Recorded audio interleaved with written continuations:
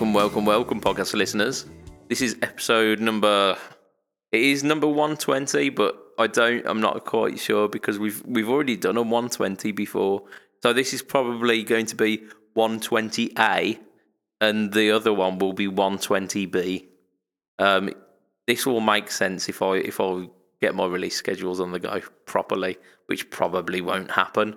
You're here with your host, a confused and perplexed Mr. Budget Pedal Chap. You are also joined by Mr. Matthew Quine. Say hi, Matt. Hi, Matt.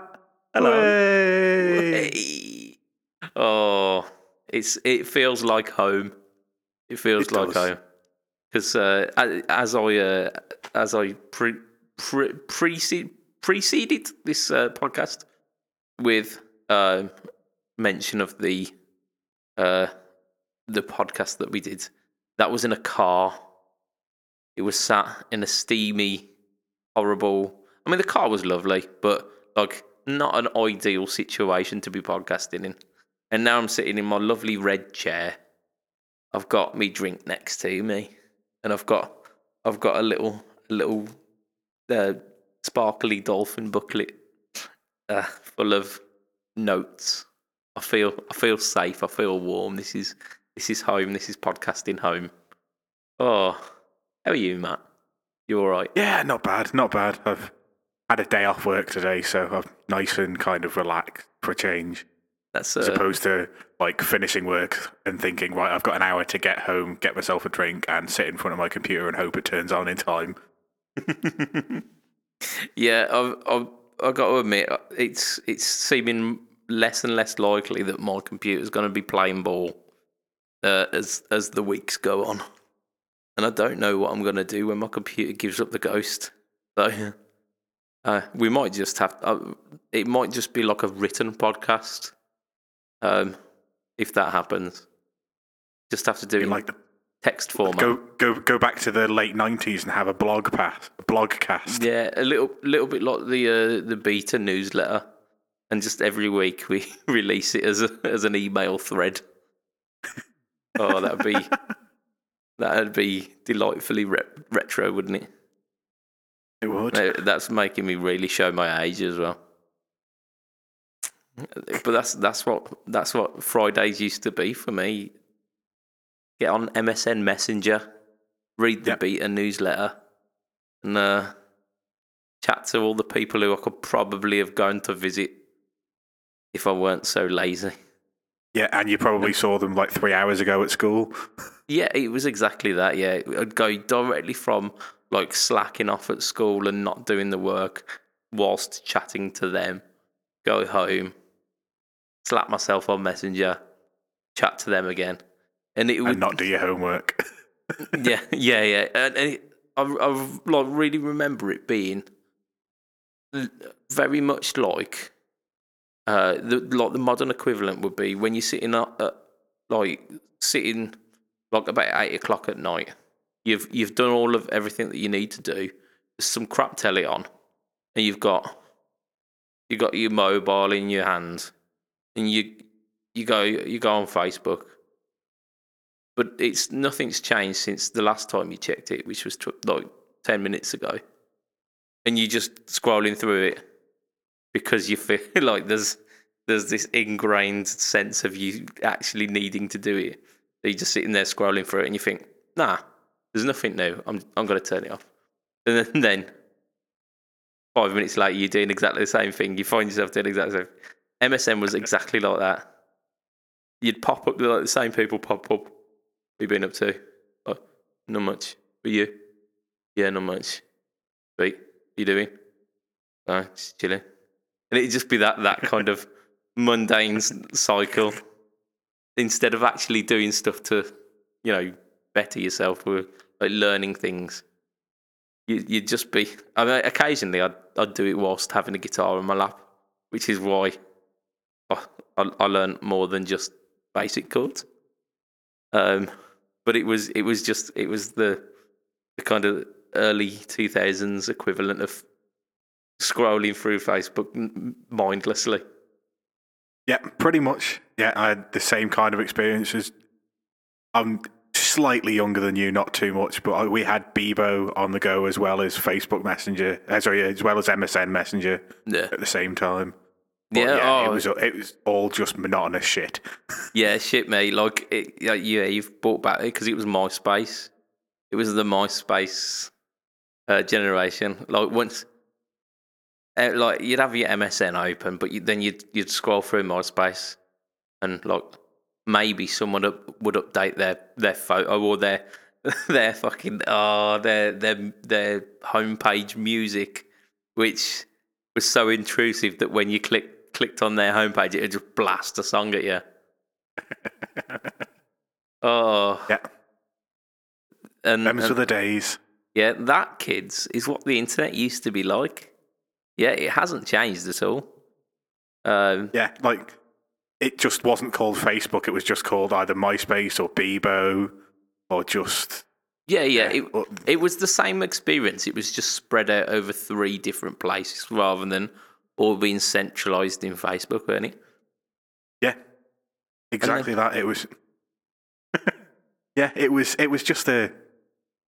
we all had the same things to do. We just also had the slowest internet connection in the world because I didn't get broadband until I was 16. So you used to have to plug in. You didn't plug into there was no router. You plugged into a cable into your modem in the back of your PC, which you won't know what a modem is.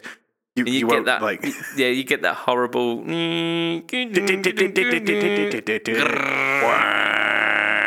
Beep beep. Yeah. Oh man. And this is where we're going to polarise our audience here. We're going to have like 50% of the guys out there who are just like, they're getting like fond flashbacks of that sound that we just did. Because we absolutely nailed it there, Matthew. We absolutely nailed it. And then you're going to get the people who are like under 25 and they're going, what are these fucking old people doing? Like... I know that. What have they taken before they started this cast? Yeah, it's this kind of conversation, which is the thing that will spur Stuart Tate to get in the Facebook group and post one of his favourite pictures, which is Abe Simpson, old man shouts at cloud, and he's probably already there. So take that, Stuart. Yeah, we knew it was coming. Yeah. That's it. Oh. So what have you been up to? We'll do it a different way around this time. What have you been up to this week, Mr. Budget Pedal Chap? Yeah, I've done shitloads. Absolutely shitloads. That's why I was going to do it the normal way round where we do your stuff. But I'll tell you what I will do.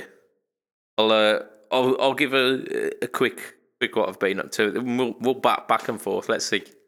Let's do it that way. So we break it up a little bit. So we'll start. What have I done? Yeah, okay. I've done loads of things. What have I done? And that's it. Yeah, I'm just trying to figure out what order I've got it in because like 5 minutes before I logged on to Hangouts, I wrote this. So it shows you the preparation that goes into this. So when this podcast comes out, 2 weeks ago, there was three videos drop within 3 days that included me. So that's part of what I've been busy. One of those videos, the first video to drop was a video that I've been promising to do for a while, and kind of plucked up the courage to do so. Which is the Tate Effects Raise the Dead. So I've got a version 1 Raise the Dead in a custom enclosure, and I was intimidated by the prospect of doing this pedal because it's such an awesome sounding pedal, but because it's one knob, it's a difficult thing to come up with a video that's entertaining, because once you've done the sound, because it does that like fuzz, the good sound of a fuzz face, which is everything on 11. But once you've done that, it's difficult to then do more with it. But so I kept playing through the pedal and got inspired to write a kind of riff rocky track, because it's exactly that, isn't it? It's juvenile fun. The Raise the Dead. And then I showed off its versatility by doing like some cleaning it up with the volume knob and stuff. And then I leaned fully into it, and then like got my Hendrix on by putting a Univibe in front of it and everything. So like loads of different tones out of it. And I actually really surprised myself how much versatility I could dig out of this seemingly box of destructive noise. Yeah, and you've got one of those, haven't you, Matt? I do, and I love the thing. And as I've said in casts before, I like finding places where it probably doesn't belong and just using it anyway because it makes me smile. Yeah, including like the end of blues songs and stuff. I mean, I was tempted to just have the Raise the Dead sound in obnoxious places, like so play like some pop songs and have like, the riff of the pop song just played through the Raise the Dead, just inexplicably. But I thought Love Machine by Girls Aloud. It works a fucking treat. Yeah, but I thought instead of doing that, I'd use it for more traditional uses, should I say? Yeah. So yeah, there was the Raise the Dead video that came out, which got some great response. Then the day afterwards, and this was not planned, due to a clerical error in YouTube, it released a video that I was planning to have released tomorrow. No, Friday. Friday. Yeah. So like a week and a day later. Yes, yeah. It actually released it the day after I uploaded it, which was a pain in the arse. Because by the time it released it, I was like, oh, well, I can't unrelease it now. The genie's out the bottle, isn't it? So I just left it. And that was a video, basically like a lesson video, showing you how to break out of box 1 of the pentatonic scale and kind of spread it across.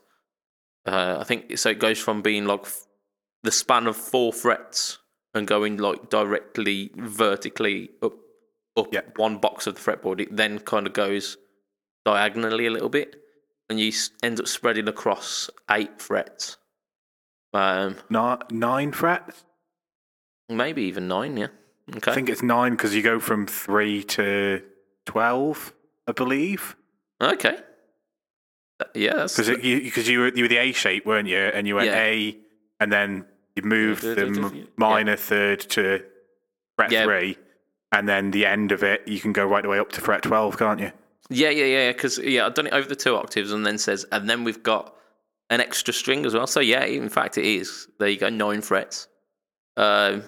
Which I found that little bit of information meant that I could tie all of the other bits of information that I'd learned, because I'd learned bits of like box 1 and box 2 and box 3, but never learned how they link together.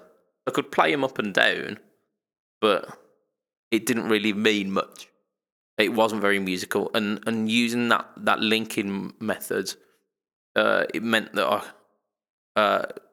I could like transition between the two or 3 boxes in a more fluid way and a more musical way, and it expanded my musical vocabulary massively just by learning that one little thing. That just because they're written out like this, it doesn't mean you have to play them like that. Yeah, I found it very useful. I watched along, and then I was like, I'm going to have a bit of a play with this, because although I don't tend to stick to the boxes in the way that people write them, I kind of learned the octave shape and then move up and put your ring finger, so your first finger where your ring finger is, and play the same shape. Obviously, you've got to move down for the B string, but like just play like from octave 1, start the exact same shape again, and move down for the B, and then so you've almost got like 3 blocks of the same octave, But then having your method kind of then link some of those boxes together in different ways, and then knowing the box shapes as well, you then can like link all of the 3 ways that I've ever learned to look at those scales, and also and all of a sudden you've got like pretty much the entire fretboard to play with, and different kind of musicality and different ways to kind of link them all in.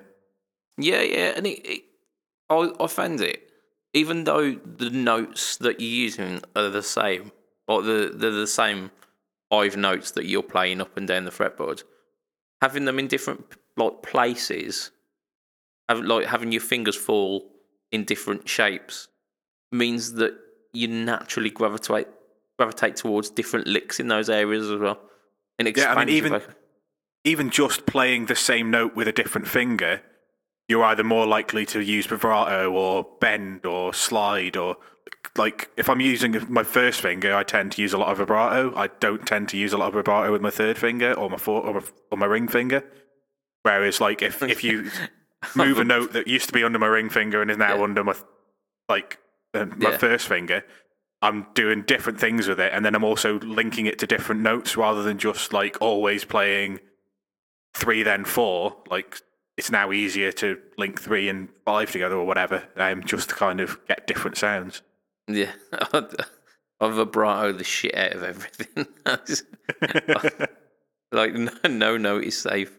I mean, we were talking actually just before the cast, and you'd pointed out that you'd watched the Raise the Dead video, and you're like, did you record the audio for that separately to the video? I was like, yeah, I did.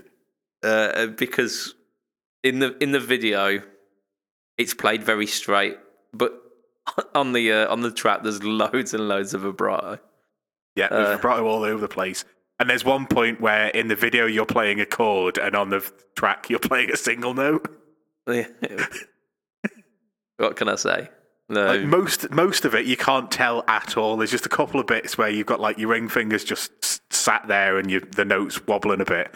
And then there's just one bit where there's like a couple of single notes and you're there strumming a chord. So I mean, this was my first foray into like recording directly into the because what I'd usually do is record the audio of my amp going through my phone, and then like add any tracks that needed to go after that. Whereas I was recording through through what I'm using right now, through Reaper. So I recorded my audio into Reaper and then synced up tracks with it. Which, I mean, the audio turned out fantastically, but as you say, the video may have needed some slight tweaking. And so what I've started doing is recording both audio and video at the same time, so they will sync up. So it's exactly the same thing that I'm playing. Yeah. But so you're recording the video with your phone and the audio with your computer? Yeah. Because the phone audio, I mean, it's not terrible. Don't get me wrong. It's much better than it was 10 years ago.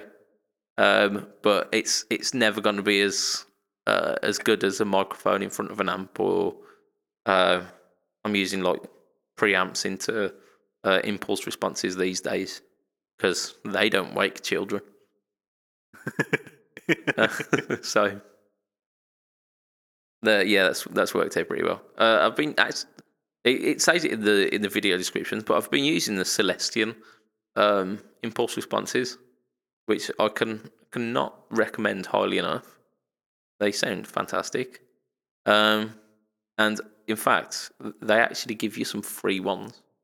If you sign up to their newsletter, you get I think it's a bunch of vintage 30s, like. Of vintage 30 impulse responses. So the ones you want? Yeah. I mean, you either want a cream back, a green back, or a vintage 30. Those would be the three that I'd want. Well, I mean, from Celestion, there's a bunch. You could do the Alnico Blue, the Alnico Gold.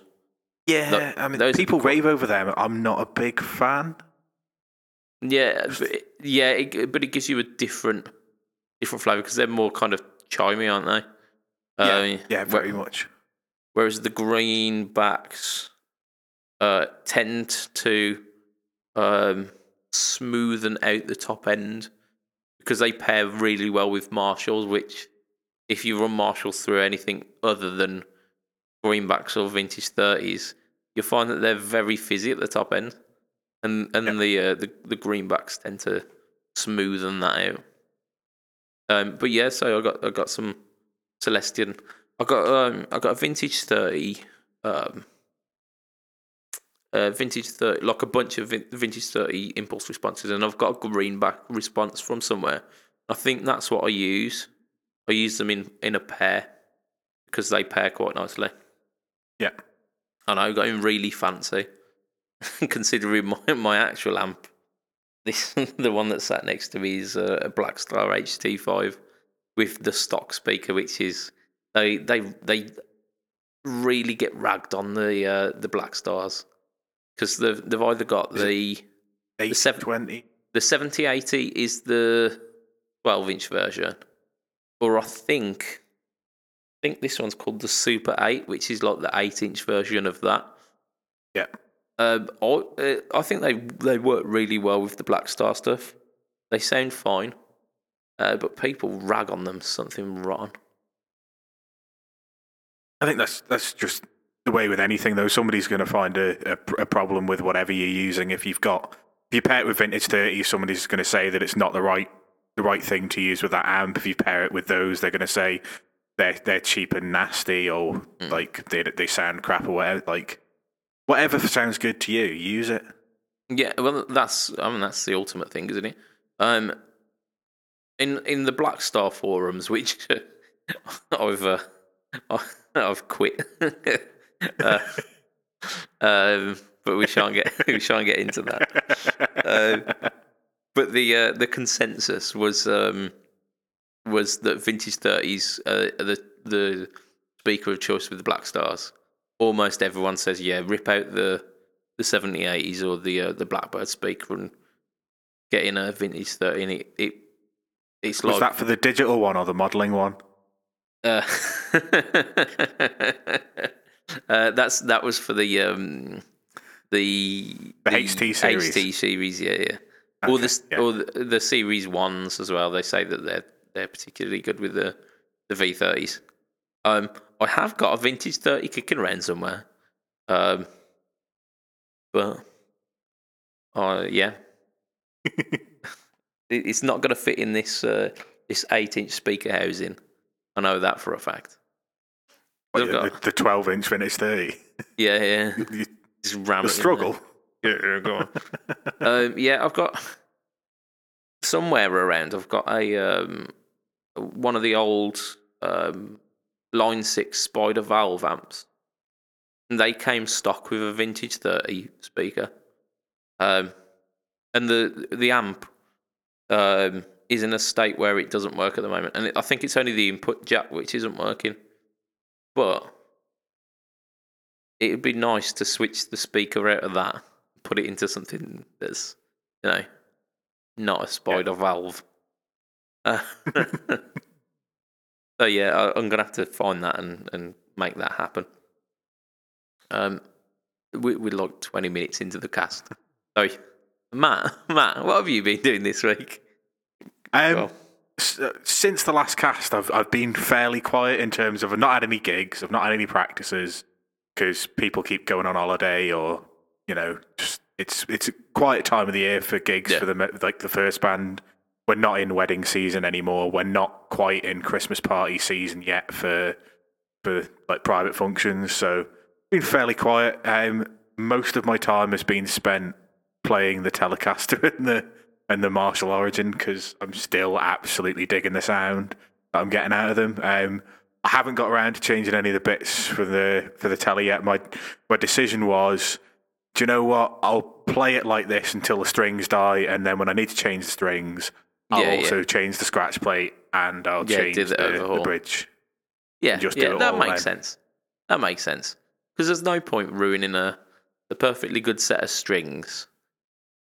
That, I mean, you gotta have to change it all anyway. Because if you're changing the bridge, the strings need to come off. Yeah. So it makes sense that whilst you're doing that, then you do the whole thing. Yeah, I think I'd agree with that. So that's not the only bit of guitar-y stuff this week, is it? Because no, it's not. Video so dropped, what? didn't it? Because we talked about it on the last cast that there was a certain video brewing. Yeah, which was released last week sometime. No, it'll be 2 weeks ago now by the time this cast is released. Yeah. But yeah. So yeah. The Les Paul that the Guitar Geek is doing for me is finished. And indeed. It's in the UK. It's not yet in the Isle of Man, but it's in the UK and on its way to me. But the video showing you what the guitar looks like now is finally out, so you can go over to the Guitar Geeks channel and have a look at that. And it's almost perfect. He's done an absolutely stellar job on that, hasn't he? Yeah, it's like the finish on the top is brilliant. Yeah. And yeah, just everything about it looks really good. I've had a spoiler for another. He actually did another video that hasn't yet been released on his channel. That's coming out where he compares it to some other guitars. And nice. I'll leave him. I've not seen the video. I know the outcome of it, but I won't even tell you what guitars he kind of compares it to. You'll have to go and check it. Make sure you subscribe to his channel so you can check out when he drops that video, whenever that might be. But yeah, he compares it to another couple of guitars, and then gives kind of a rundown as to where he thinks it fits in comparison to these other guitars. Yeah, because he'd done a little playthrough, and he spoke favourably about it then, didn't he? Yeah. I think because he's ended up putting probably more work into this one than he did with the blue one. Yeah. In the kind of by the end of it, I think he's really sad that he's not able to keep it himself. But yeah. Yeah, I can't wait to get my hands on the guitar. I know it's going to play really well. It's a 90s Les Paul Studio, so it's got an ebony board as well. Yeah. Which is something I'm really looking forward to have, because although I love an ebony board, I've never owned a guitar with one before. Yeah, I mean, in terms of like playability, I've owned an ebony board. I can't remember it being that much different that I cared. But it's the look on a Les Paul, isn't it? Having the ebony board. Yeah, and it very much is. I think mine's a rosewood. But hey ho. Again, like it doesn't really matter. Like it looks fine. It looks fine enough for me. And that's it. The one thing I'm not 100% happy with, and if what would that be, the video, he makes sure that you're aware that he knew that this was going to wind me up, and I am now going to have a little bit of rant about silver screws in black plastic next to black screws in black plastic, which it's like what? It's just they stand out, especially when you've got 4 black screws and 2 silver screws in the same piece of plastic. They stand out so much. And this, this is going back to it must be in the first 30 casts, because it was the 2018 Les Paul Classic that sparked this originally, because they had the black scratch plate with a brilliant silver screw in the center of it. That just kind of on a black Les Paul with black P90s, it just kind of looks stupid. But I'm sure we had Andy on taking the piss out of you for this one. I'm pretty sure he did, and I think obviously he's remembered that. Yeah. So yeah, he's done that, and then he obviously continues to listen to the podcast even though he's not been on in quite a while because he knows that like mismatching knobs like you've got on some of your guitars was going to annoy me as well. So he's put 2 gold speed knobs on and 2 black speed knobs. Oh, I need to give that man a hug. Like he's made my day. like watching that, I was absolutely cracking up. It was brilliant. Yeah, and like fair play to him. Like it makes for entertaining content for his channel, but I was there in the comments like it's fine. In my head, I'm going. And in the head, I'm already on Amazon ordering new parts. That's it, yeah. Like as much as I've complained about the silver screws and the black plastic, they'll probably stay because they like it's not as big as that one on the Classic, and it's like not a silver screw and a black plate on a black guitar with black pickups. Yeah, it's excusable. It's excusable. I need to wait and see the bridge because he's put silver saddles on a gold bridge or chrome saddles on a gold bridge because the gold saddles didn't have any notches in for the strings to sit in, and he didn't want to cut them himself. I may well be ordering new saddles. I don't know. I'll see how it looks. I might get away with it. It might look all right. Yeah. I mean, my thin line telly, I've got a similar thing with the tuners because I bought some gold tuners for it because all of the other hardware I bought, like the bridge and the neck pickup, were both gold. I bought some gold tuners as well. But with the vintage style, the vintage spec, sorry, so the 8mm holes. Yeah, they've got pushing bushings. Right. Okay. Pushing bushings. Yeah. Yeah. I think that's an episode title. Tongue twister. Pushing bushings. Especially with a West Midlands accent, pushing bushings. It's leads to terrible things. So push fit bushings. Yeah, I think we're there. And very eloquent of you. Yes, very, very. Yes. And the amount of effort they take to get out was more than I was willing to do. I left the silver ones in with the gold posts, and they look amazing. It looks just much offsets it. Yeah, it looks so much better than the gold ones on the gold. So I left it, and it looks fine.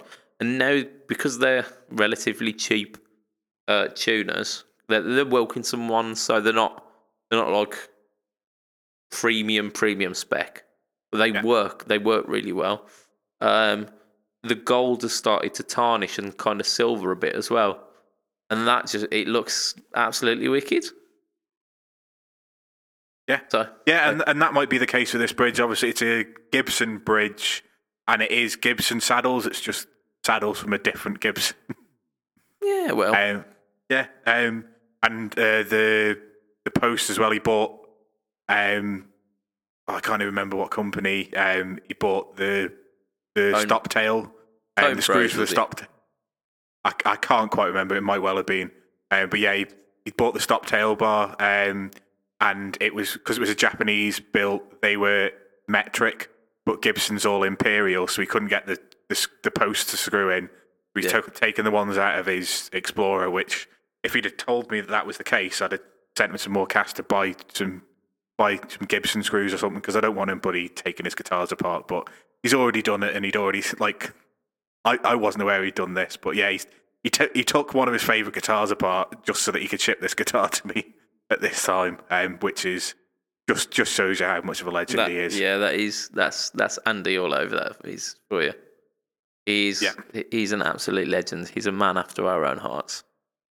He is. And he's put that together and he put some pickups in from a brand I've not heard of before. Nick Silver pickups. Yeah. I don't know where it's based, where he's based, but they look really good. From what Andy says, they sound really good. From the sound demos in the video, they sounded good to me. Yeah, they I think you said sounded it was really good. Yeah, the Swan's Net or something along those lines. But they're like vintage Path kind of esque pickups. It'd be interesting to see what they sound like through my rig, but looking forward to that. And they're like slightly aged gold. nice. So yeah, something to look forward to. Hopefully by the next cast, we'll be hearing about all of the fantastic tones that you've got going on there. Yeah, and the fact that I've changed the knobs over already. yeah, that's it. Yeah. So we've got, like I say, we've got shitloads. I'm quickly, very, very quickly, gonna mention a few things that I've got before we talk about the London International Guitar Festival, or LIGS, which is something that will be mentioned extensively on episode 120B. However, before I do that, part of that is I actually met up with Lee of Pedalboards of Doom.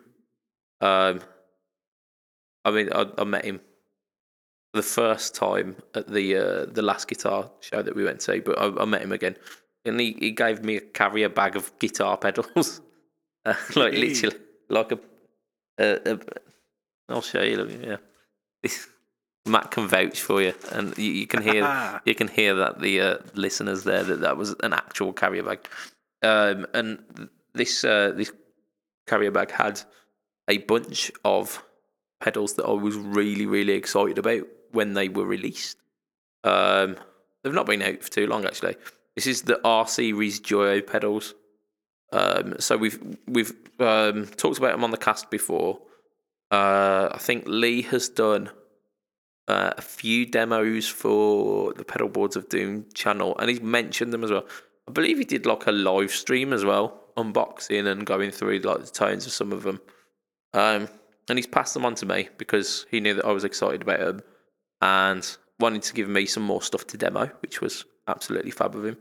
So I'll give you a quick rundown of what I've got, and like a brief overview, because I've had an opportunity to give them a try, but not really much of a chance to put them through the paces. So I'm just going to sit up and look at them because it's much easier to remember it that way.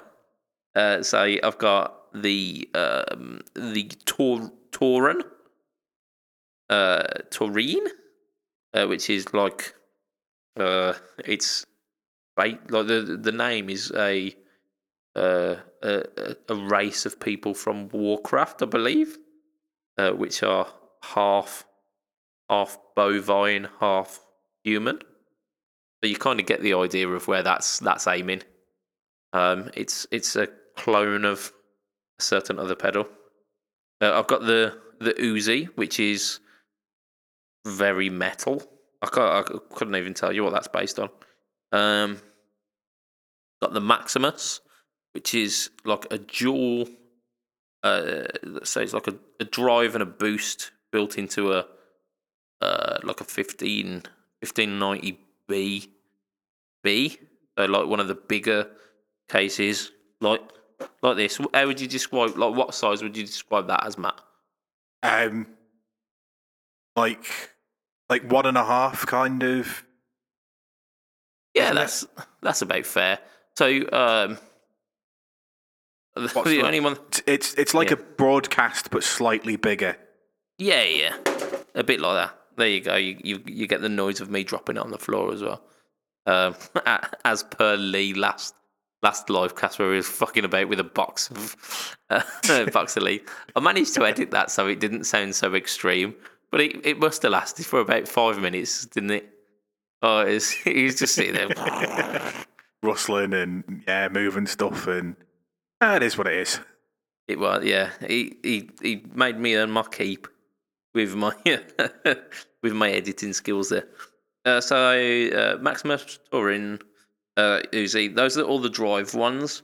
I've got the 16 or the XVI, which is an octave, but it's a bit of a strange octave. Is it a dual octave? Yes, it's got an up and a down.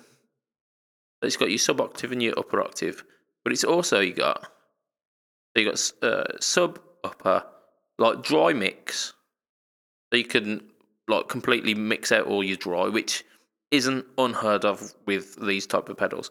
But it's also got a control called mod, which adds it's like a chorusy vibrato-y effect to the octaves. And okay. If you whack it all on, it sounds mental. But if you just feather it on just a touch, you can almost get like organy sounds. It's really cool. So I think I'm gonna have a bit of fun with that one. Then we've got the Aquarius, which was the delay, which was, I think we mentioned that it was kind of like trying to take on the flashback. So it's got quite a few modes on this. Let's have a look, see if what I've got. So I've got digital, analog, tape, tape echo, tube echo, reverse, low bit, Galaxy, mod, and looper. Yep. So like there are some of those. There's some of those which are clearly geared towards a person like me. So like the kind of first three, the digital, analog, and tape, you can get your kind of reverby, sits relatively back in the mix kind of sounds, and then you've got some absolutely batshit crazy ones. Yeah. Is Galaxy like a really big one? I can't remember. I think it was like it had a chorus effect on it or something. It might have been chorus and like shimmer. Right. Okay. So, as I was mentioning earlier, how I was a little bit intimidated by trying to get the best out of the Raise the Dead because it had one control. This is the complete opposite. Trying to get the best out of it because it's got far too fucking many. That's it, yeah. And it's like, at least with the Raise the Dead, I know what to do with like extreme drive. I can give you like big riffs and whatnot. I don't know what to do with mental delay. Like I've never gazed at my shoes for longer than I needed to. Yeah, that's that one. And then the final one is this one. The one-man band. Right. I'm gonna try and show you this in the camera as best as I can. Yeah. Yeah. So you've got 4 controls on there, haven't you? And then a switch. And a switch, yeah? Yeah. How would you think you would set the tempo of the drum loop on this? With one of the twisty knobs, probably bottom right? No. That would be a sensible one. That one says bar, which you'd think, okay, maybe that's like a speed setting. No. The bar, weirdly, is like the complexity of the drum part. So if you're on like the far right, it's really simple, and then towards the outer end, it's a lot more complex. And then you've got your style one, so you could have like complex Latin grooves, which again. I don't think we're going to be going on that one for too long. No. Get your buddy Santana on with some complex Latin grooves. Yeah, complex Latin grooves. I know of some Santana tunes. Not sure I can play them authentically. Like for usual loopers, you might have like a tap, Yeah, a tap. that would be a clever function to have, but it doesn't look like it's got a tap tempo. Oh, right. See this little light here, Matt? Yeah, That can hear that. Right, yeah, that's a clicky thing. That's a button. That's your tap tempo. So you can't hit it with your toes because it's such a small plastic button that if you've got shoes on, you're not hitting that without turning the pedal on and off. Yeah. I spent about 15 minutes trying to figure out how to get the tempo on this, and then resigned myself to saying, no, there's only one speed on it. This sucks. And then I watched the video afterwards, and it took me it took me a few videos actually to find the description. Yeah, so this is a public service announcement for anyone who may be thinking of getting the one-man band. That's how you change the fucking tempo. The black plastic LED. Yeah. So yeah, that was a bit strange. Okay. Tap tempo is definitely something that would make sense in anything like that. I think it's more meant as a practice tool rather than a performance tool, and for that, it's yeah. I mean the drum sounds were quite nice, and if I could get the tap tempo to work, I'm sure I could get it to make some tunes. It might even be making its way into some of my videos to give me a backing and make things a little bit easier for me, because at the moment I have to program things in by inputting MIDI into one program, then importing it into my DAW. So that's a bit of a ball ache. I don't understand what you just said. I really don't understand what you just said. I'm very much a technophobe in terms of I can't do any of that shit. Like, just find a backing track on YouTube that's copyright free. Yeah, I mean that would be the sensible thing, wouldn't it? That would be what the time savvy YouTube guy would do. Go, oh yeah, I'll pick up some simple backing tracks, and away we go. The problem with the YouTube backing tracks is they don't have 1 bit in 6/8, 1 bit in 4/4, 1 bit in 2/4, like 1 bit in 11/15 and a half. So yeah, that will be coming out soon. So on the we had a little bit of a chat about this before the cast on the Range Master, so the Hello Sailor Range Master video, which will be out soon. It might be out this week. It might be out next week. It might be out last week. Who knows? No, it's either going to be the next one released. So like it will be this Wednesday or the Wednesday after.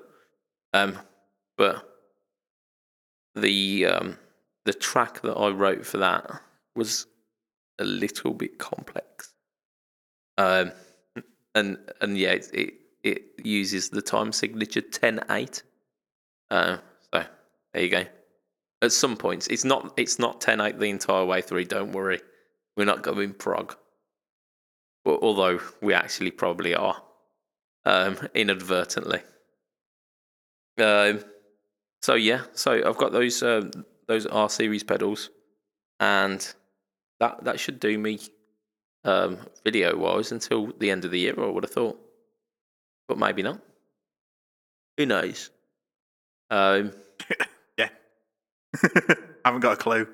Yeah. You know what you're like. You'll upload a video on a Wednesday, and then they'll all release on a Thursday, even though you didn't set them to release on a Thursday, and you've never released a video on a Thursday. No. And now YouTube will be expecting me to release another one this Thursday. Never ending, mate. It's never ending. Don't get into this game. And like I said to you before the cast started, I've tried to turn my bedroom to make it look a little bit more like a studio, so I can record some videos at some point.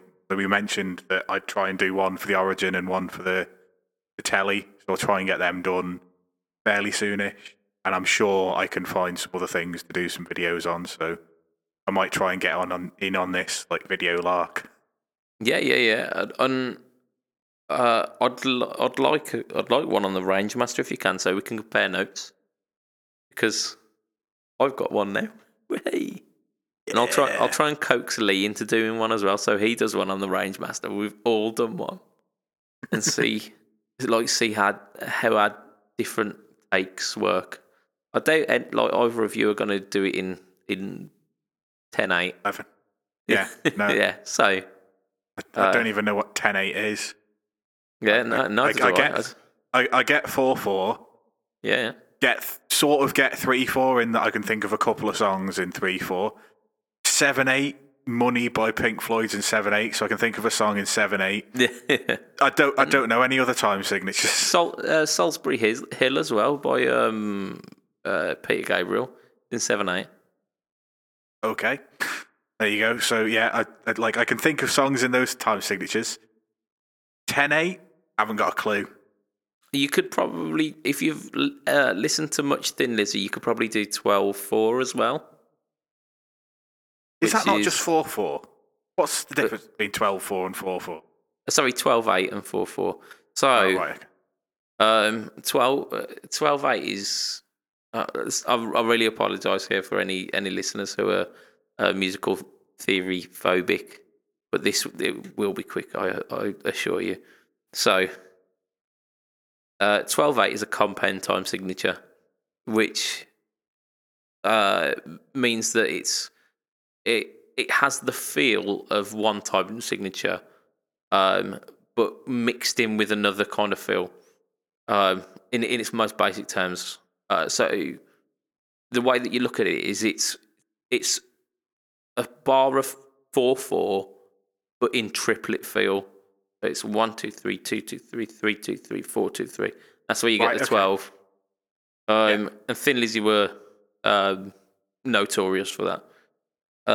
It's almost like a jig, isn't it? Into like, yeah, and like very much the same with 6/8 as well. So loads of songs that are 6/8 are basically like swung 2/4 pretty much. I mean, to be fair, I probably play songs that aren't 4/4 and 3/4, and I just don't know because I just listen to it and play it. Like I was telling you at the start of the cast, I struggle with an Elvis Presley one, Trouble, because it's like two goes round of a normal 12 bar, then it doubles the speed and does one go round of a normal 12 bar, but instead of going then into another 12 bar, it's then got 3/4, 3/4, 2 beats, and then it's back into 4 bar. And every single time that happens, fucks with my head. Yeah, because I've got to go from like playing 12 bar to counting, and I've never done that before. And then like I just got it one week where the drummer's just hitting on 3, hitting on 3, hitting on 3, and then you just have to listen for the singer to come back in. And as soon as I worked out that I don't have to count, just drum beat, drum beat, drum beat, vocals is where you come back in. Fuck the counting off straight away. Ignore what the time signature is, and just play where I need to play. Yeah. And even though I have some mild musical training, I am a guitarist at heart, and I tend to do that. I remember back when I was in school, and I'd not been playing guitar long, probably about 6 months. But the guitar teacher had every faith in me, and I don't know why. But he got me and my friends to play Black Dog by Led Zeppelin, which cool, awesome riff.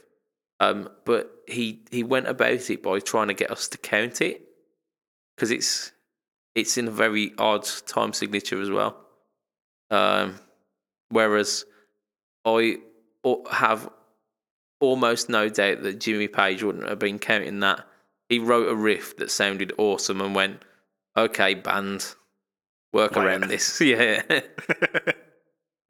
It was probably John Paul Jones who worked it out musically and manuscripted it up.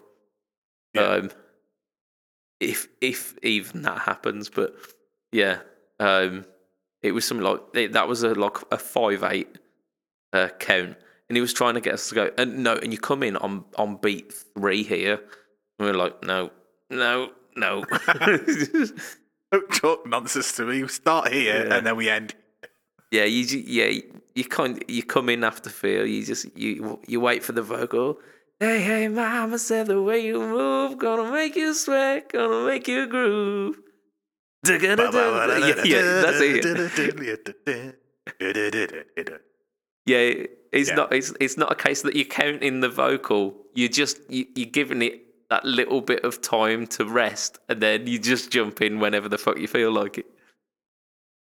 And I'm pretty sure that that's the way that Jimmy Page did it. He weren't sitting there going, okay, 1, 2, 3, 4, 5, 2, 3, 4. There we go. He wasn't doing that at all. That's just reminded me of one of the status quo ones we do where I have no idea what the time signature is for one bit of it. What was the one that we did for one of the songs that we did earlier in the year, Song Challenges? Down, Down, was it? Or was it? No.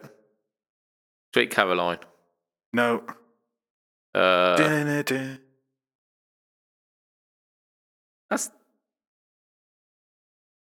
Down, Down? Is it? Down, Yeah, you're right. Yeah, it is. It is. Yeah. Down. So one of the bits, the yeah, and then from the quiet bit to the next time you do the it's all feel. I haven't got a fucking clue. I couldn't count it. Couldn't work out how to count it.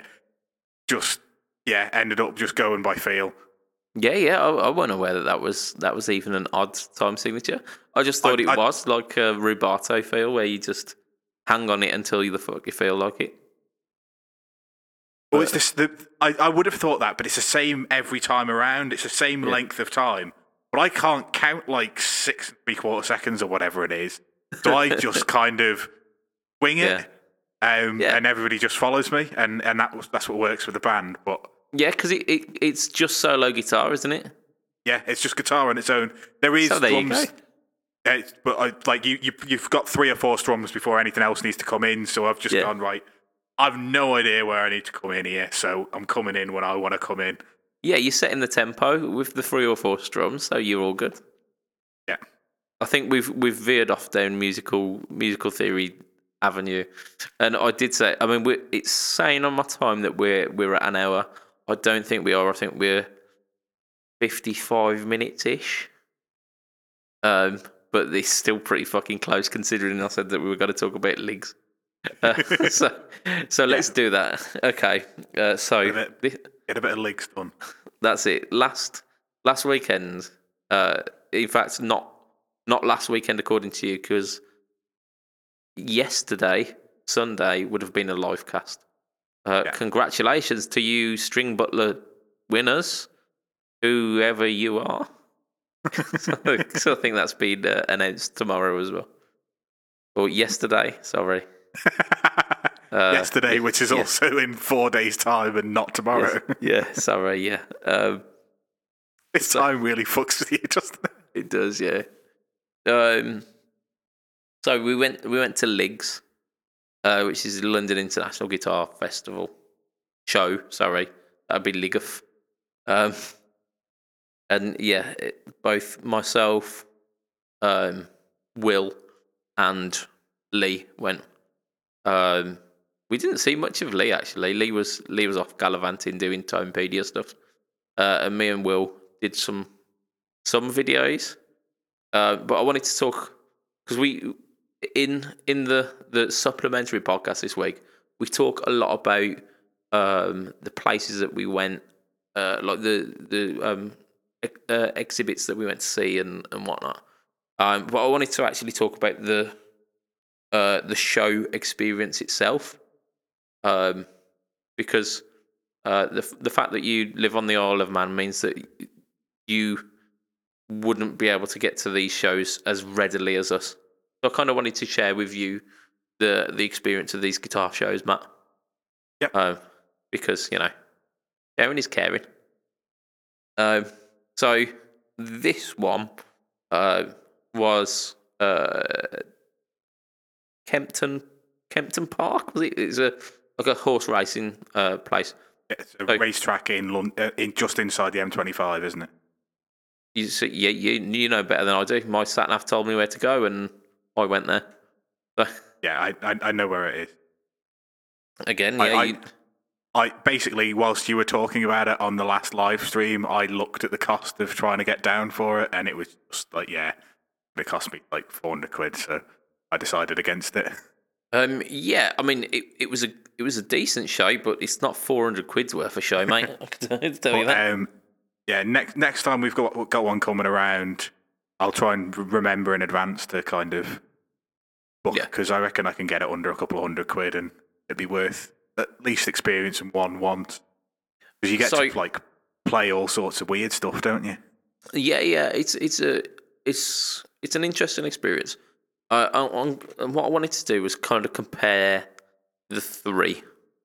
So with Liggs, the way that it was set out this year, and I don't know, because it was my first one, I'm going to assume that it's set out very similar amongst all years. So it's like a multi-story experience. You've essentially got like 3 floors. The top floor is like dining and like refreshments. So you kind of discount that one. The bottom floor was mostly like guitar shops. There were like the occasional brand down there, but it was mainly like there was a big stand from PMT. So they had like a big stand with like a few custom shops, a few like standard stuff, some of their like pre-owned stuff as well. Harlequin Guitars were there, so Joe Branton from the Guitar Nerds, he was doing his Reverb Stores like live version essentially. There were another couple of different things, like Ernie Ball as well, who were there, but like had just the strings were there. So it was almost a bit like a flea market downstairs, but like a guitar centric flea market. There were some awesome little stands. There was like a weird one that looked like some bloke had turned up with like for a jumble sale. Brilliant. But it was like weird, like vintage pedals. I actually saw an old Boss CE1 in the flesh. Like one of the massive, the ones that they used to use on the keyboard that like were hardwired. Like some vintage EHX stuff as well, which again had power cables coming out of them. And all of this kind of like mental kind of flea market stuff. Then the second floor was like more pedals and amps, which unsurprisingly was where I spent most of the day, because along it was basically like a long like two rows almost of tables. So you'd have like a table to the left and to the right, but then 2 of those. Like a long thing, almost kind of corridor-esque. And on that floor, we had like Maybury guitars, Tate effects, Hello Sailor effects, Pedal Patch, Xander effects, all within like the space of about 5 tables. So it was like like I mentioned, I met Lee for the second time being there. I actually got to meet some of the people that I've had like done interviews with, and like I've been chatting online, and all of these guys that do the Guitar Cartel stuff, like Hello Sailor Joe, been chatting to him online and have like built up a friendship with him over the past year, and never actually met the bloke, and I actually got to see him in the flesh. Same with Everything Joseph, Dave Rage, like Everything Joseph, who is now extremely of going to have won this episode of the podcast because we've not mentioned any news. But yeah, I got to meet Everything Joseph, and we had like a little jam as well. Yeah, that was on Hello Sailors either Facebook or Instagram story. Your jam with Everything Joseph. Yeah, and just as a quick aside, like the Maybury Blue, I think he's what he calls it, his S type. Absolutely fantastic guitar. But what really struck me is I couldn't hear the guitar that I was playing because I was stood behind the speaker. But on that video, it sounds amazing. It's Stuart's Gibson Les Paul, which has got Iron Gear Tesla Sharks in it. And they sound really good. This pink guitar next to me, Iron Gear Tesla Sharks, they're in my pink Sparkle Strat. They sound bloody fantastic. I was cracking pickups for like 40 quid a pickup. Yeah. So well impressed with that. The fact that we got to meet all of these amazing people. The day was really weird because it was we like being on like the amps and pedal floor is basically meant that we were in the noisiest bit of the show. Because all the amp manufacturers want to turn their amps up because they sound better when they're cranked, don't they? Yeah. So there'd be that, and pedal manufacturers, of course, want to be able to demonstrate their pedals, but often case would be overshadowed by the fact that amps are louder. So there was a lot of kind of creative headphone solutions. Stuart Tate was rocking the Boss tube amp expander, which that sounded good. Sounded really good. Yeah, If I had the 1,500 quid that they cost or whatever it is, I'd have one. Yeah. I was chatting with a couple of guys on the cartel today, because one of them was saying, I really think I want to go for that new Strymon Iridium, and I was like, yeah. To be fair, it don't sound bad at all. However, it's pretty much the same price as the HX Stomp, and I think I'd prefer the more choice that the Stomp gives. Even though, in my mind, I think I'm justifying it as the fact that the Strymon models will be better because they're specific models rather than like a broad spectrum. I think I'd rather for what I'd use the HX Stomp for or the Iridium, I'd rather that than the other. But it's interesting, and like then one of them piped up and says, "Get a tube amp expander." I was like, different price points slightly. Yeah. As awesome as that would be, and it would give the best possible tone, because again, what I'm using it for is to kind of upgrade my silent recording ability. So at the moment, I run preamps into my computer and then do the impulse response load in there. But I want to do all of the processing out of the computer so that I'm freeing up the computer, the CPU, so that it's not having to struggle. And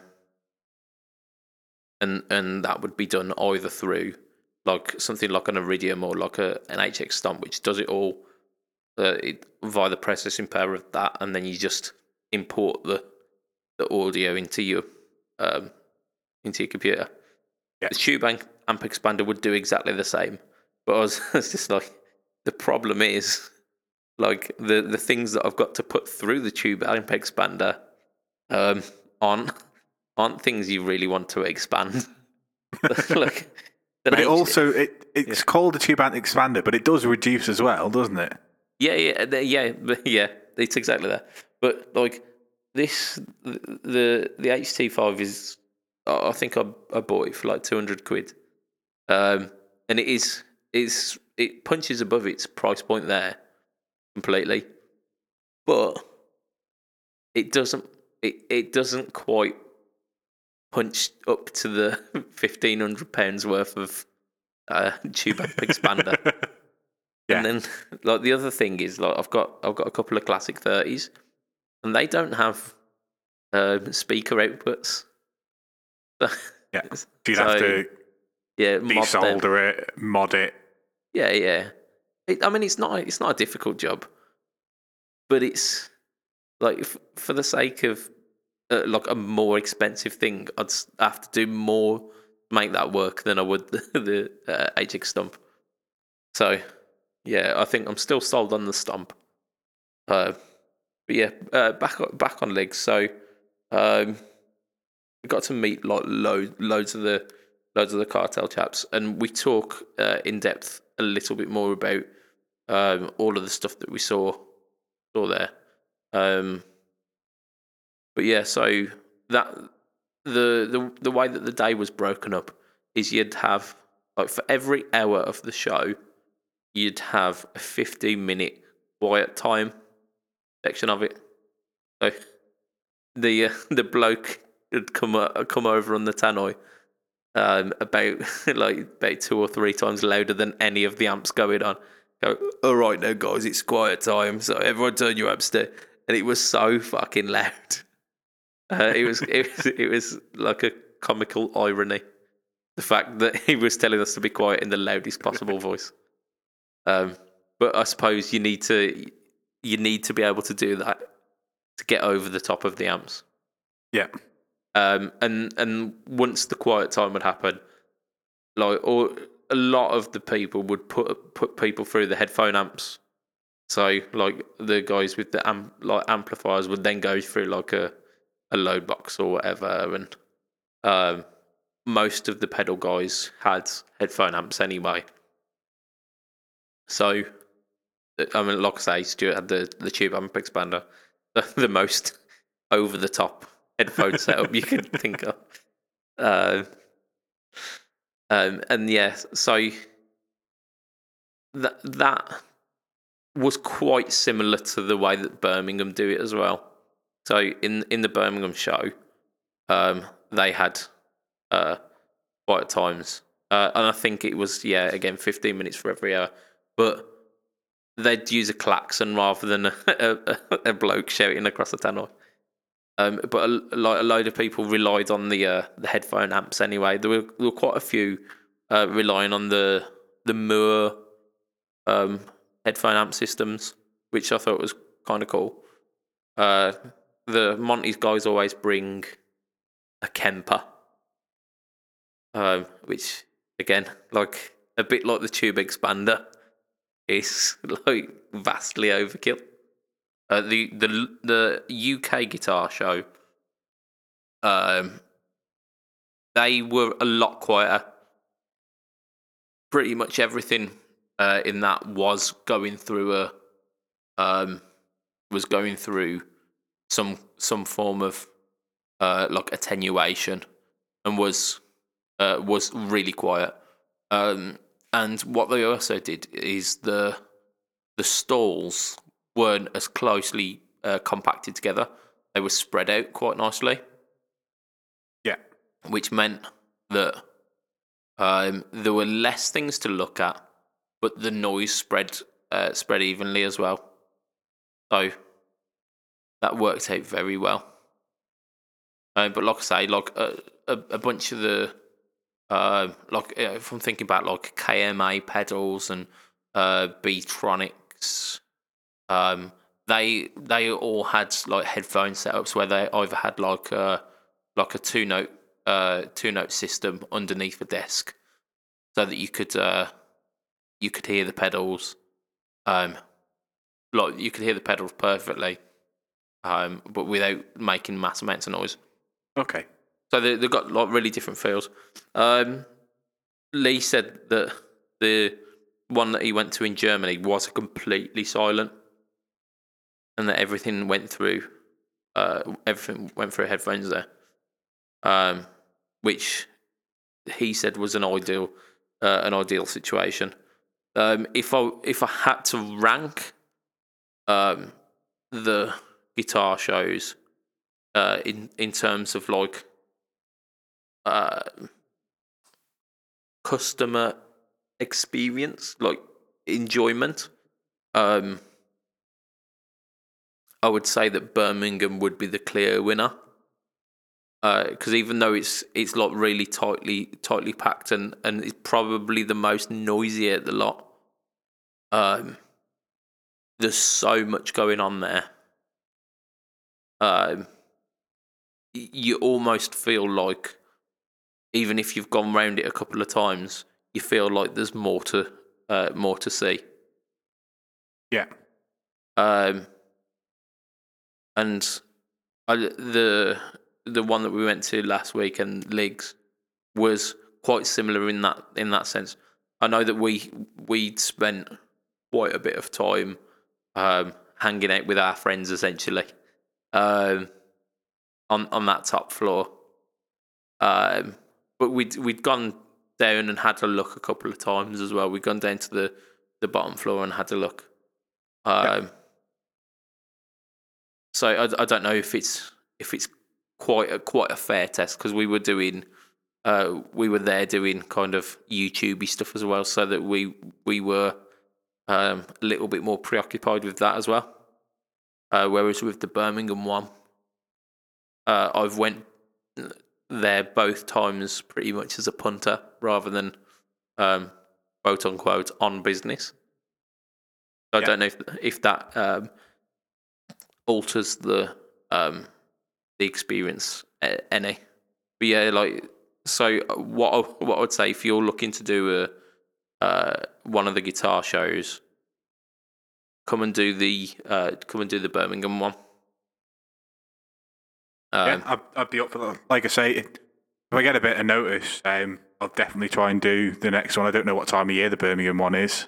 Birmingham one's in February usually, around the later end of February, so like the 20th onwards. So that would be a good one to do. And if we can possibly get in passes for both days, so having like the Saturday and the Sunday, which would be awesome. And last year on the Saturday night, I went out. Was it the Saturday, or did I go out on the Sunday? I went out to to one of my favoured pubs in Birmingham with a couple of the guys. So there's Stuart, guys from Pedal Patch, Hampstead's, Matt from Fidelity as well, and so possibly taking you to one of Birmingham's great pubs. Yeah, well, I think I'll definitely attempt to be able to do that, because, like I say, I'd like to do one just to experience what they're like. Yeah. If you're recommending the Birmingham-based one as the best punter experience, that's the best one to start with, isn't it? Well, that's it. Yeah. To be fair, Liggs was really good. I would recommend that to people. It took me like a 2 hour trip to get there, and next year I'd do it again. I'd happily do it again. It was worth the effort that I put in for it. The venue was really good. The venue, like possibly a slightly better venue for that kind of event than the Birmingham one. The Birmingham one, the parking's terrible. It's kind of, it's a weird place within Birmingham city centre. It's on the outskirts. So the parking, if you don't get parking within the hall itself, then you're pretty screwed. Which I don't suppose will be too much of a problem for you if you're traveling here. But again, like the links, like on the bus and whatnot, you could easily miss it if you didn't know what you were looking for. So, whereas I mean, what I'd do is I'd fly to Birmingham Airport and give you some petrol money and say, "Can you pick me up on the way?" yeah, that would make complete and utter sense. Yeah, that'd be probably what I'd be doing. Yeah. You'd be better off getting Yeomans to pick you up from there because he doesn't live too far from there. And in fact, actually, he picked me up for the last show, so potentially next one I'm driving. So there you go. Yeah. Yeah. So I think that's a plan. What else did we want to do? I mean, I've got some news. We're at an hour and 10-ish. I think we've lost to Joe. I think we might as well ultimately completely lose and just scrap the news off to Sunday. Yeah.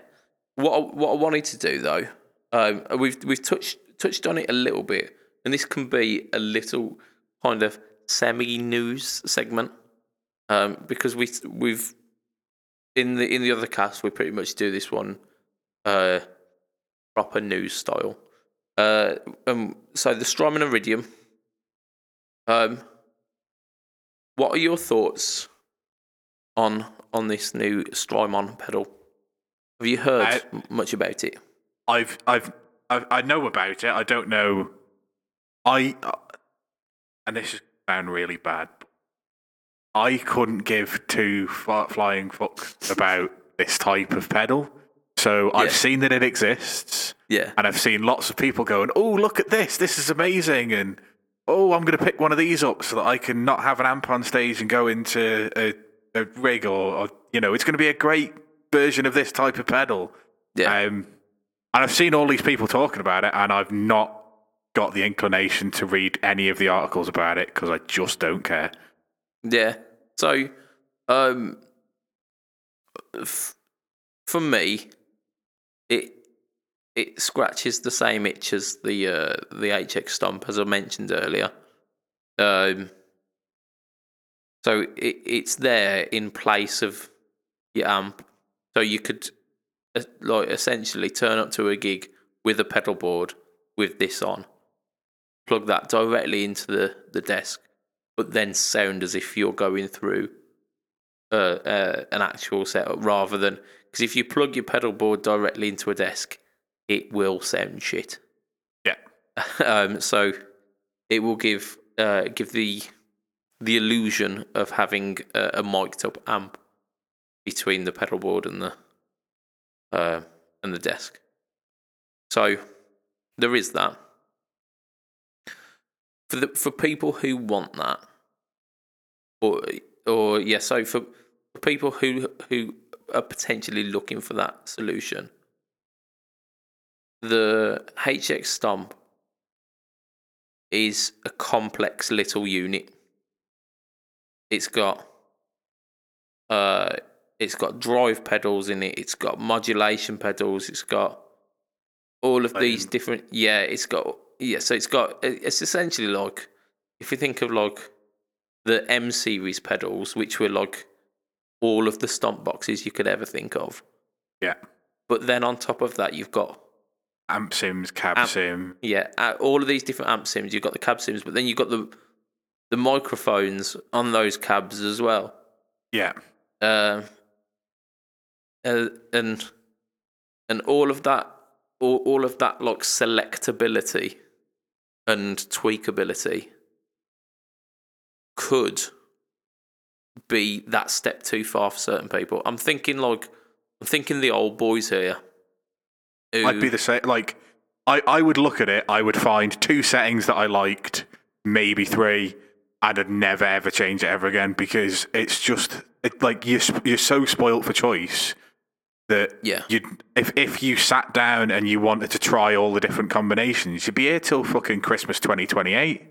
Yeah, and part of that that option paralysis is why you might think that the Iridium is a instantly more usable unit. And yeah, it's simply like you've got bass, middle, and treble controls. You've got a drive control. You've got a level control. You've got a control that's called room. So it gives. I mean, it almost works in a kind of like faux reverby thing. Yeah. But it's more of like the sense of it being present in a room. Yeah. So if you have none of that room on, it's like you're like slapping a microphone directly onto that cone. You just get a completely sterile sound, and it seems unnatural. I mean, they've given that as an option, so you can dial all of the room out, but you dial a little bit of the room in, and it just makes the sound feel like it's not just like a close mic'd, isolated, sterile sound. Yeah. And that's really difficult to do. I've had to do that on my computer by like tuning in a reverb plugin to sound like my room. So I've kind of listened to what the reverb in this actual room is like and trying to tune it as best as I can to fit that. And it gives a certain sense of space, but it's still not quite there. Whereas I imagine Strymon are a little bit better at this than I am.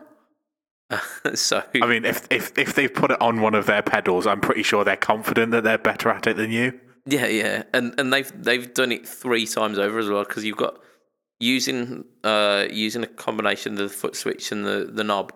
You can select what type of room it's in, so like a small room, a medium room, or a large room. So it's got that as an instant tweakability. But if, like I say, if you're one of these old boys who just want something that's got the controls of an amp and you want to dial it in, just turn that room a little bit until it sounds natural. Bang on, you're sorted. And that's the beauty of the Strymon unit. It's no nonsense. I think that's possibly where the other Strymon units excelled as well. They got all of these studio quality effects, like the reverbs and the tape emulation and the modulation and all of this, but in a package where they had just dials that were really intuitive. Yeah. So it's a really similar price to the HX Stomp, and which is why I say for me, I'd go the HX Stomp, because I know I am confident that I could probably learn that and use that and get it to a point where I can get that sounding as good as the Strymon, but then instead of having like a Fender, a Marshall, and a Vox sound, I've then got however many different sounds. Also got bass emulation on the HX Stomp as well. You got bass amps and cabs, which would be ultimately useful for me, like doing these demos. I'm having to use like a faux bass amp plugin on the on the computer, and it's like an emulation of a metal bass amp, and I have to try and EQ it so that it doesn't sound really, really metal. It doesn't work, because it always comes out sounding like a metal bassist. I'm playing like a pop tune. It sounds like these like leather clad blokes playing like depping bass for me. turns up with his SVT and all of the knobs removed because everything's on 10. You're dying in everything. Yeah. And that's the bass tone that I get. It's not the bass tone that I want, but it's the bass tone that I get. I mean, it's a bass tone at the end of the day. It's never going to be what you want, is it? That's it, yeah. It's as long as it's a bass tone, yeah, it'll do. And I think that's probably where we'll end it, because it's getting late, and yeah, we've podcasted for a while. It's probably about the 15th time you've yawned in the past 10 minutes. Yeah, I'm really sorry. It's just, even though I'm off, I'm trying to get up at the normal time of a human being and go to bed at the normal time of a human being. Yeah, well, podcasting to stupid o'clock isn't going to help that.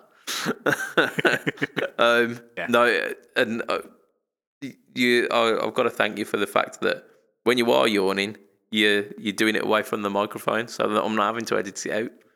Which is, you're getting a thumbs up from me, Matt. Yeah, I try and if I'm not talking in the microphone, I try and stay away from it a little bit, so you don't have to do any editing. Yeah, and that is the way it should be. But it's very, very considerate of you. So thank you for doing that. So if you want to catch us, that's both me and Mr. Matthew Quine, who I think may have gone again. Are you still there? Your picture had gone. I am still here. Good. I was having flashbacks of when the internet dropped, which you listeners will not know because I'll have expertly edited that out. Just be cut mid sentence. Just stick a klaxon at the end.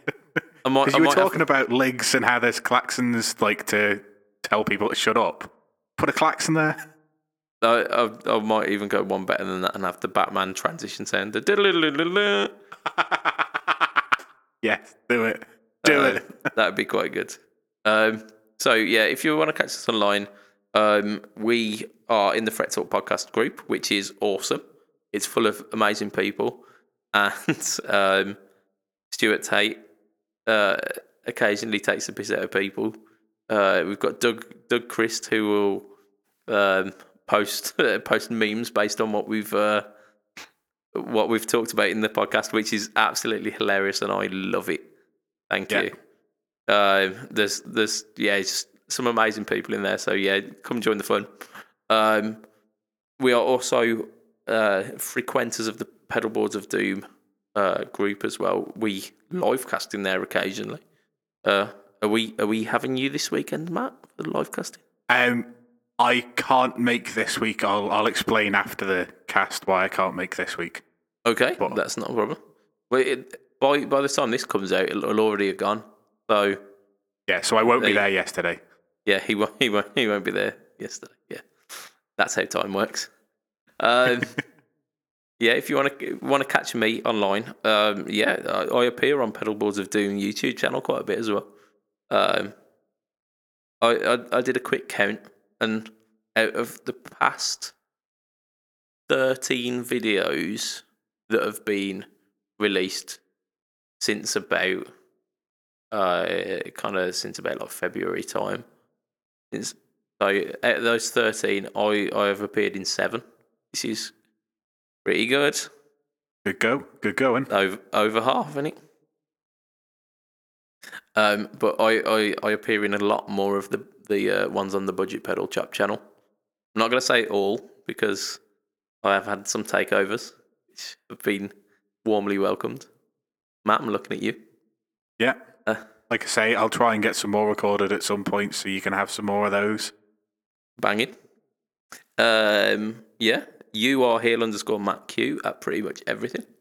Yep. So that's Twitch, Twitter, Instagram. Yep. Fantastic. It's like I've done this before. Yeah, I think that's us for this week. If you wouldn't mind, listener, you lovely person, you. Yeah, I'm talking to you. Share this podcast with your friends, because more people what listen, the better things what we can do. Because we've got, like I said, we've got the String Butler competition running at the moment, but the more listeners we've got, the bigger the prizes can happen. Like maybe 2 string butlers next time, maybe even 3.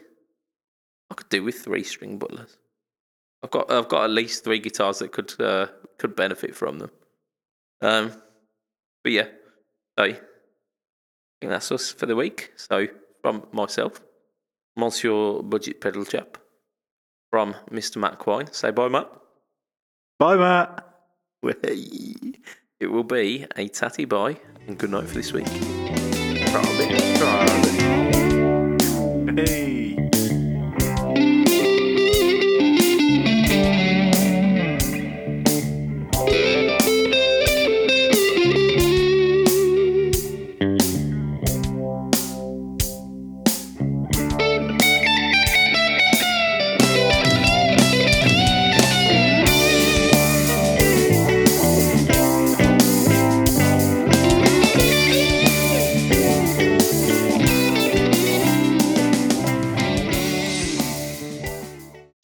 Sugar.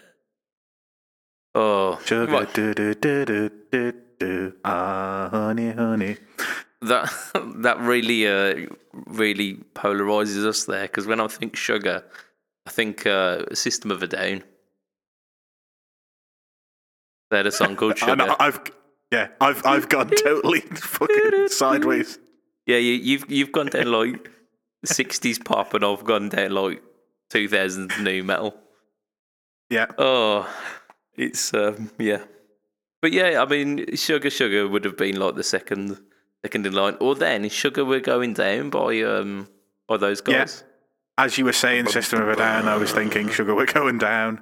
Yeah, that's a much more palatable song, if I'm honest. Or even Pour Some Sugar on Me. Oh yeah. It's really bad that we're supposed to be like these rock guitarists, and it's taken us 4 songs to get to the classic rock staple.